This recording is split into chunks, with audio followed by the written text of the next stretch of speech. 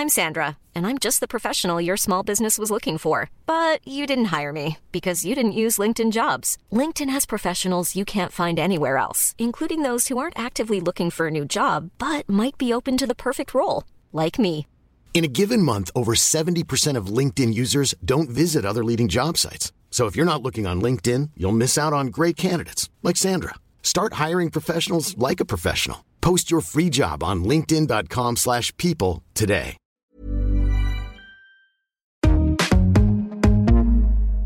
Vent. This is Vent Weekly, a collaboration between Vice and Brent 2020, London Borough of Culture.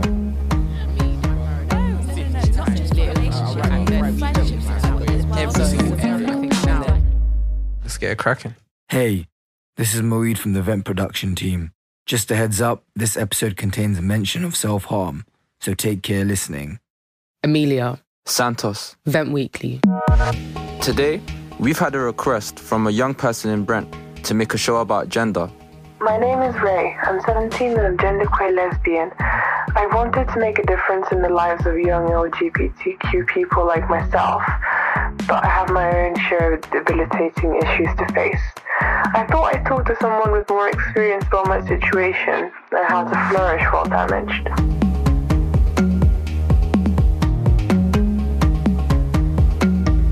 Today we're joined by fellow Brentonian Ray and host of MB podcast, Caitlin Benedict, to talk about rejecting gender traditions and being non-binary. Could you both introduce yourselves? Yeah, I'm Caitlin Benedict. I am a radio producer and I made a podcast called NB, which is about my coming out process. I'm non-binary and I use they, them pronouns. I'm Ray. I'm 17. I'm just a student, so there isn't much that's interesting about me. I love video games and my favourite artist is Yoshitaka Amano, who makes the art for Final Fantasy. Wow. Dope. So, Ray, can you talk to us a bit about your journey with gender? I realised that I was non-binary after a long, really long, self-hating, really ugly time that was caused by growing up with really fun, homophobic people that I unfortunately have to call my family. And I probably realised maybe just a couple of months ago that I like they, them. When did you first hear the term non-binary? Maybe about when I was 13. So 4 years ago at this point. I heard it when I was in kind of my edgy phase. Same. So I had Milo Yiannopoulos, who's just this British dude that no one likes. Yeah. And he was kind of just calling people like us like snowflakes. And that's when I was like, oh, that I've never heard of these people, so thus I might hate them because that's how stuff worked, apparently. And were you able to find any like-minded people? Were you able to find, more information about it? Well, there was always the internet, so I used that when I was kind of in my more accepting phase. But at the start, since I wasn't involved in social media or any kind of social group, because obviously no one liked me, I had a teacher and she wasn't liberal. She was kind of firmly in the center, which I feel was more harmful than anything else because it kind of made me feel that this was it wasn't too bad, but it wasn't the best. But what I was more concerned about was the fact that my ideology was kind of this okay thing. She seemed a bit angry at it, but then I guess she kind of, I suppose, gave in. And then after a while of kind of speaking to her, I was like, I don't really like who I've become. And then she was still the same. She was like, okay, I could care less. So yeah, it was kind of awkward. So from the start of your journey till now, what has it been like? I'd say it's been, well, I can't really describe it. It's kind of been this weird kind of emerging of this better person as I realized that I was non-binary. I thought that at the start I was kind of I kind of sympathize with them just a bit because I thought I don't really want to be so feminine. At first I was like, I'm just being a tomboy. But then I realized it was more than that. And then from there, I kind of started to edge in slowly at my own pace. And then I kind of went on social media, and then I learned that there are people like me, and I kind of learned the proper representation of non-binary people, and I was like, these people aren't so bad. I don't know why I hated them. And then I kind of became non-binary, I suppose. So I just wanted to ask you something about pronouns, because obviously I think that's something that people do tend to struggle with. When you say like you're they and them, I'm kind of asking both of you at this point. So that just to clarify, it means that you don't really conform to any one gender, that you're kind of just fluid in terms of like your gender, or you're not conforming to like the kind of biological genders of like male, female, or what society kind of like presents as feminine and masculine. For me, it's like a big bucket. It's a term that encompasses a lot of different people's different experiences of genders that are not easy to live in, because every society to some extent, some to much greater extents than others, is kind of mired in this total binary where you are a girl with girl parts, you're a boy with boy parts, and actually, that's not even true biologically, let alone in terms of the diversity of our souls. Exactly. No, I agree with that as well. I do feel like sometimes, because we even did this actually, like for a module, it was all about gender and sexuality at my uni, and they were talking about like media, literature, all those kind of things really kind of force people into a box of what masculine and feminine is. Like even with games and toys, for example, like we had to do an analysis of that, and like how boys' toys were always trucks and everything that's kind of like heavy and stuff like that. And then there was the assumption that girls just wanted to play with dolls and stuff like that. And it would kind of cause friction within like families as they got older and realised that that's not what they want to do, or like that's not the only thing they're interested in, kind of thing. So it was kind of interesting like studying that as well, to be fair. I feel like they start like institutions like schools, and I suppose to an extent your family, they start with the small things like, okay, you can't touch the stove, like things that are rational to us. You can't touch the stove or else you're going to get burnt. You can't do this or else you're going to get hurt. And then it just builds slowly to kind of, you can't like boy things because you look like a girl to me. Right. And same thing with sexuality. You can't like women because I see you with a man. So it's this kind of feeling that you're kind of othered in existence, and you kind of, at first, it's so hard to deconstruct it. And that's why I don't really blame anyone else who is in my situation. Even if they did hurt like a lot of people, it starts so subtly that you can't even I couldn't realize it at first, and most people couldn't. So it's really complicated, I think. I think that's so true. So Caitlin, you actually hosted a podcast series on BBC Sounds called My Non-Binary Life. Why did you decide to make that show? Actually, it's really silly, but like I just thought it would be easier than telling everyone. Like, I was like, fair enough, and I make radio programs, and I am always interested in like mining my own experiences for it. But this was like super, super personal, and it was really, it was a very like intense thing to decide to do. Right. But once I decided to do it, it was so great because I was just like, yeah, I will come out and I will talk about kind of in order all the things I'm worried about. So like the first episode is about like coming out to yourself. The second episode is about the words that we use, pronouns and honorifics and all that sort of stuff. Third episode is about clothes, so I was like ticking things off my list of stuff that I didn't fully understand about myself and about gender in the wider world as well. And like getting other amazing non-binary people to give me advice. So, I'm, like quite a few of them, I just feel like I've imprinted on like a baby duckling, and I just go, well, if Victoria's doing it like this, then maybe I should do it like this as well. I think, Ray, what you were saying, people don't always know what possibilities are within them because you can't see, when you're introduced to these boxes so early, unless you see people who are really living outside those boxes, like it's really, really hard to figure out how you do it.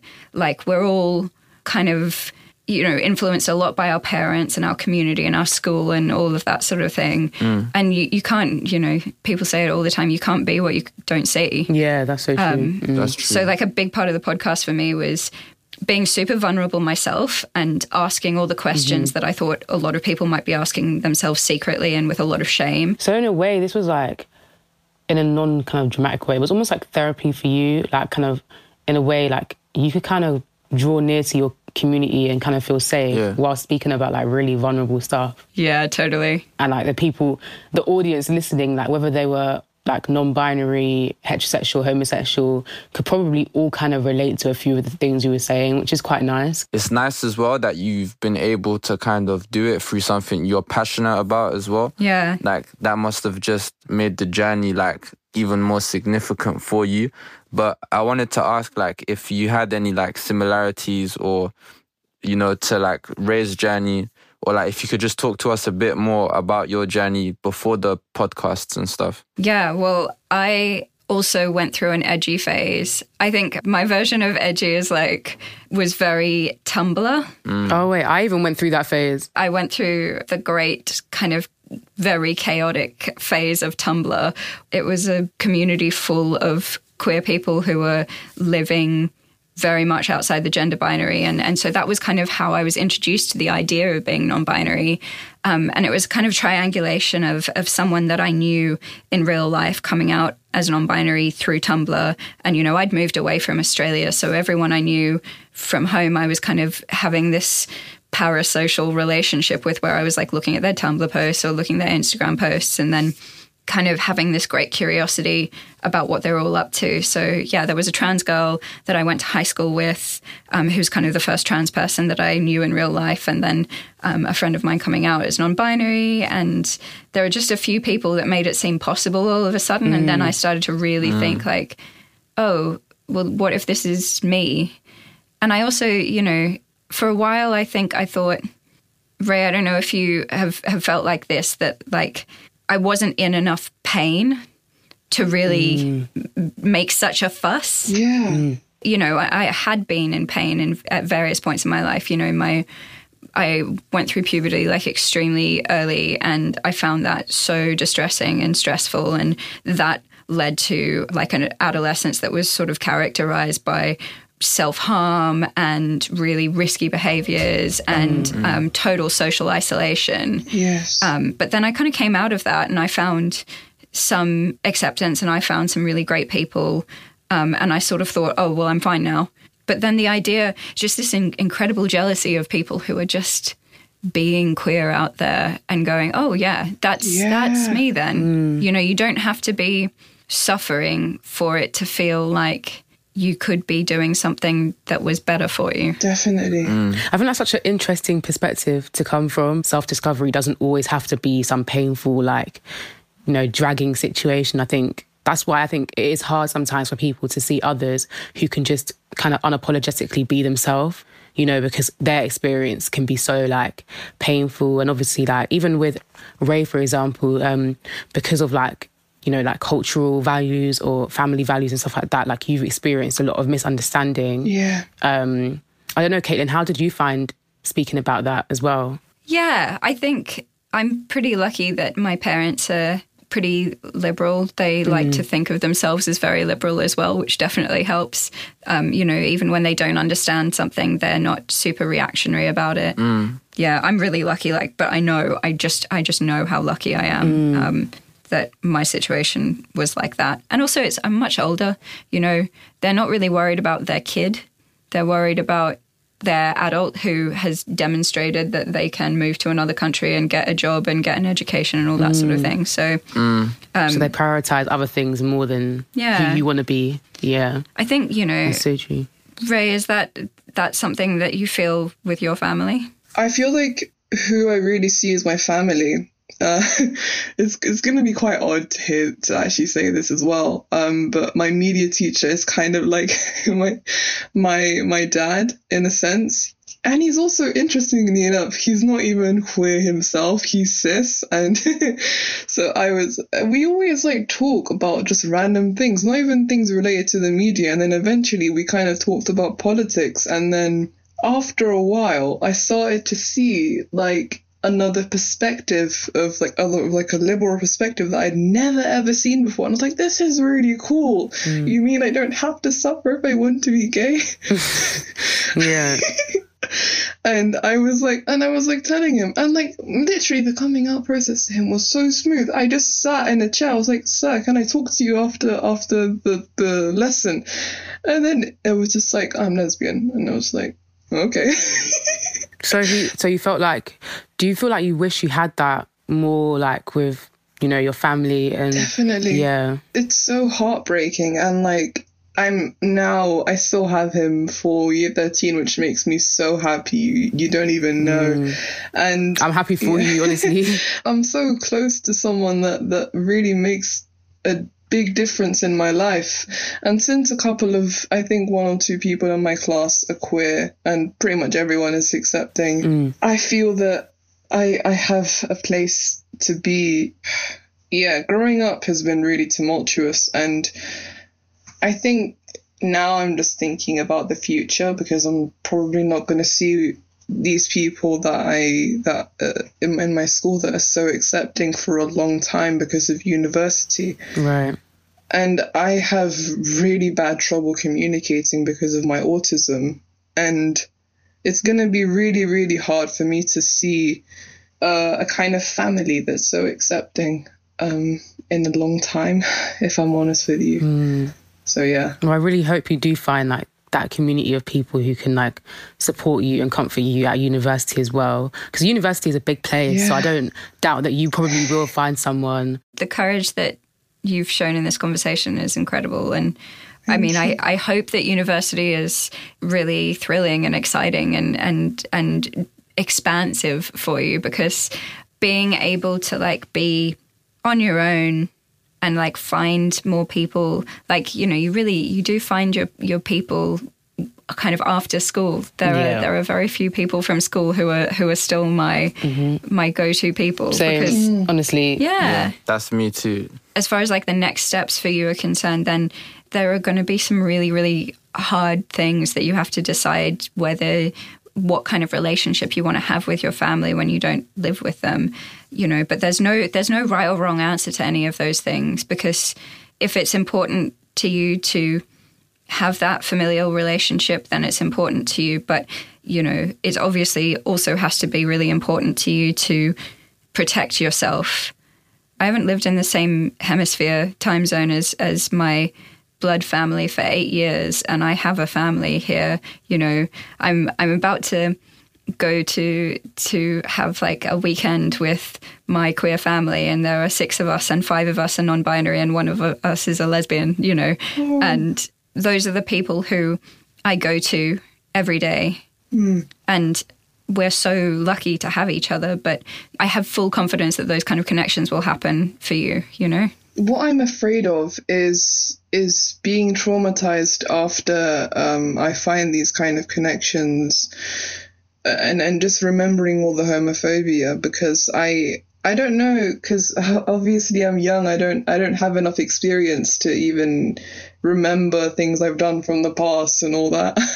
I kind of, that's what I'm worried about. And I was wondering, like, if you had those kind of experiences, since you haven't, since like you had to be closeted for quite a long time, I assume. Yeah, I mean, what I would say is that like trauma isn't the end of the story, you know, and actually it is possible to work through trauma. And actually, you know, even though you carry things with you for your whole life, they are very, very light at some point. One thing with trauma is like a real thing for a lot of people. Like, I understand it as well, definitely. One thing I would say to you, like Ray in particular, is to forgive yourself for like how you acted. Because you know everyone goes into like a little survival mode, and sometimes that can be like you may not be doing the things that are best for yourself, but you do it in the moment because you know, that's just how you need to react. But just forgive yourself for that as well, because, you know, like Caitlin said, you know, trauma does ease up. Every weight is not going to be heavy forever.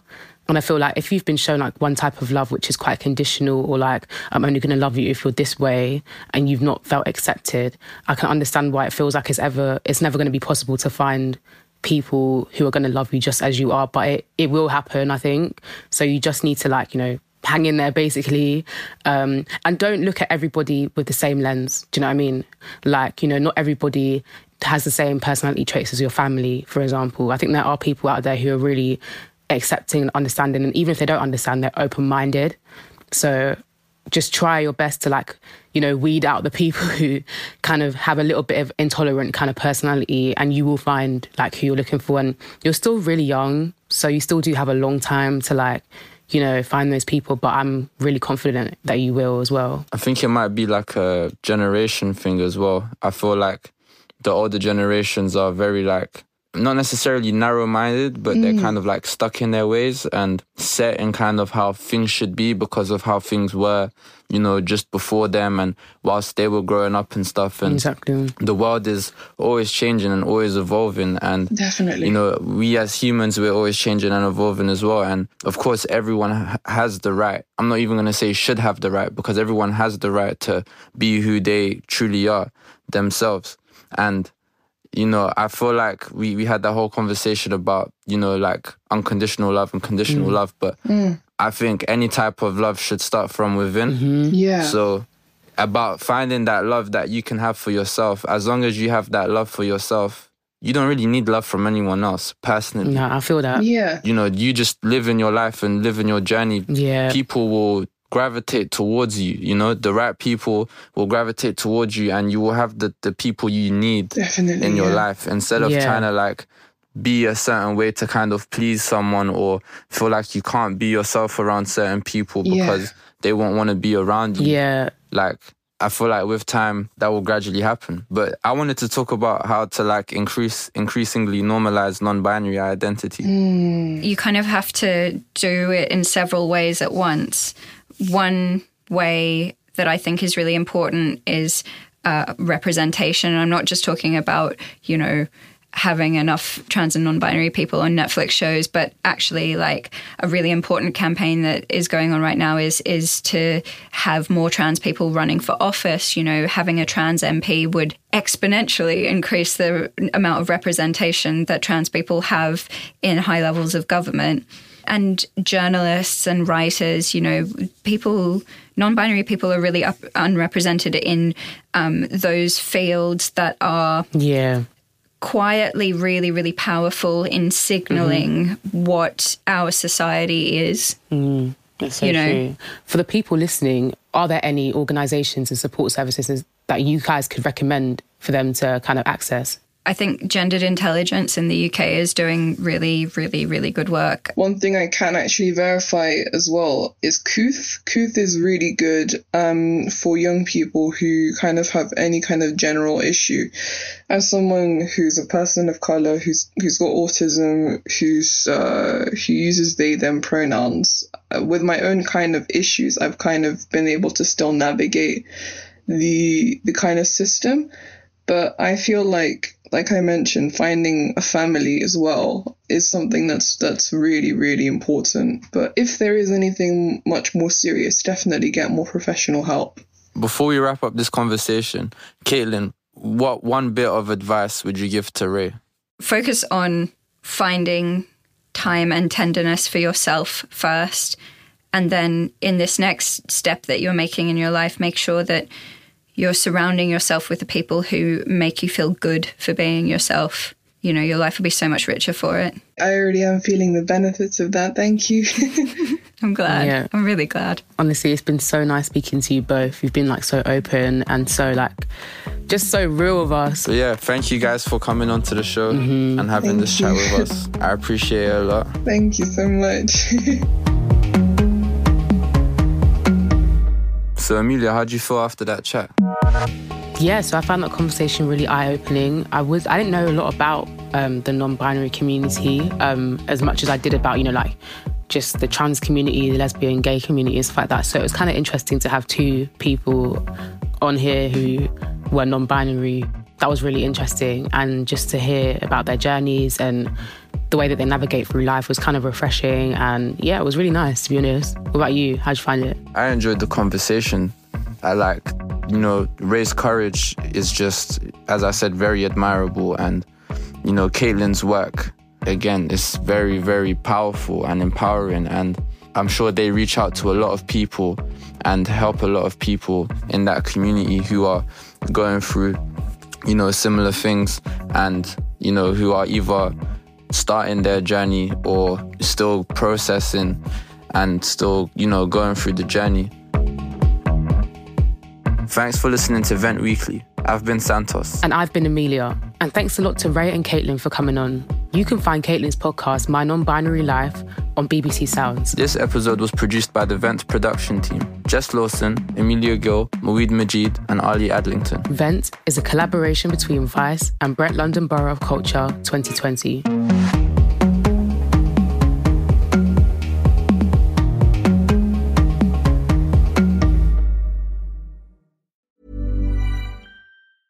Mother's Day is around the corner. Find the perfect gift for the mom in your life with a stunning piece of jewelry from Blue Nile. From timeless pearls to dazzling gemstones, Blue Nile has something she'll adore. Need it fast? Most items can ship overnight. Plus, enjoy guaranteed free shipping and returns. Don't miss our special Mother's Day deals. Save big on the season's most beautiful trends. For a limited time, get up to 50% off by going to BlueNile.com. That's BlueNile.com. Planning for your next trip? Elevate your travel style with Quince. Quince has all the jet-setting essentials you'll want for your next getaway, like European linen, premium luggage options, buttery soft Italian leather bags, and so much more. And is all priced at 50 to 80% less than similar brands. Plus, Quince only works with factories that use safe and ethical manufacturing practices. Pack your bags with high-quality essentials you'll be wearing for vacations to come with Quince. Go to quince.com/pack for free shipping and 365-day returns.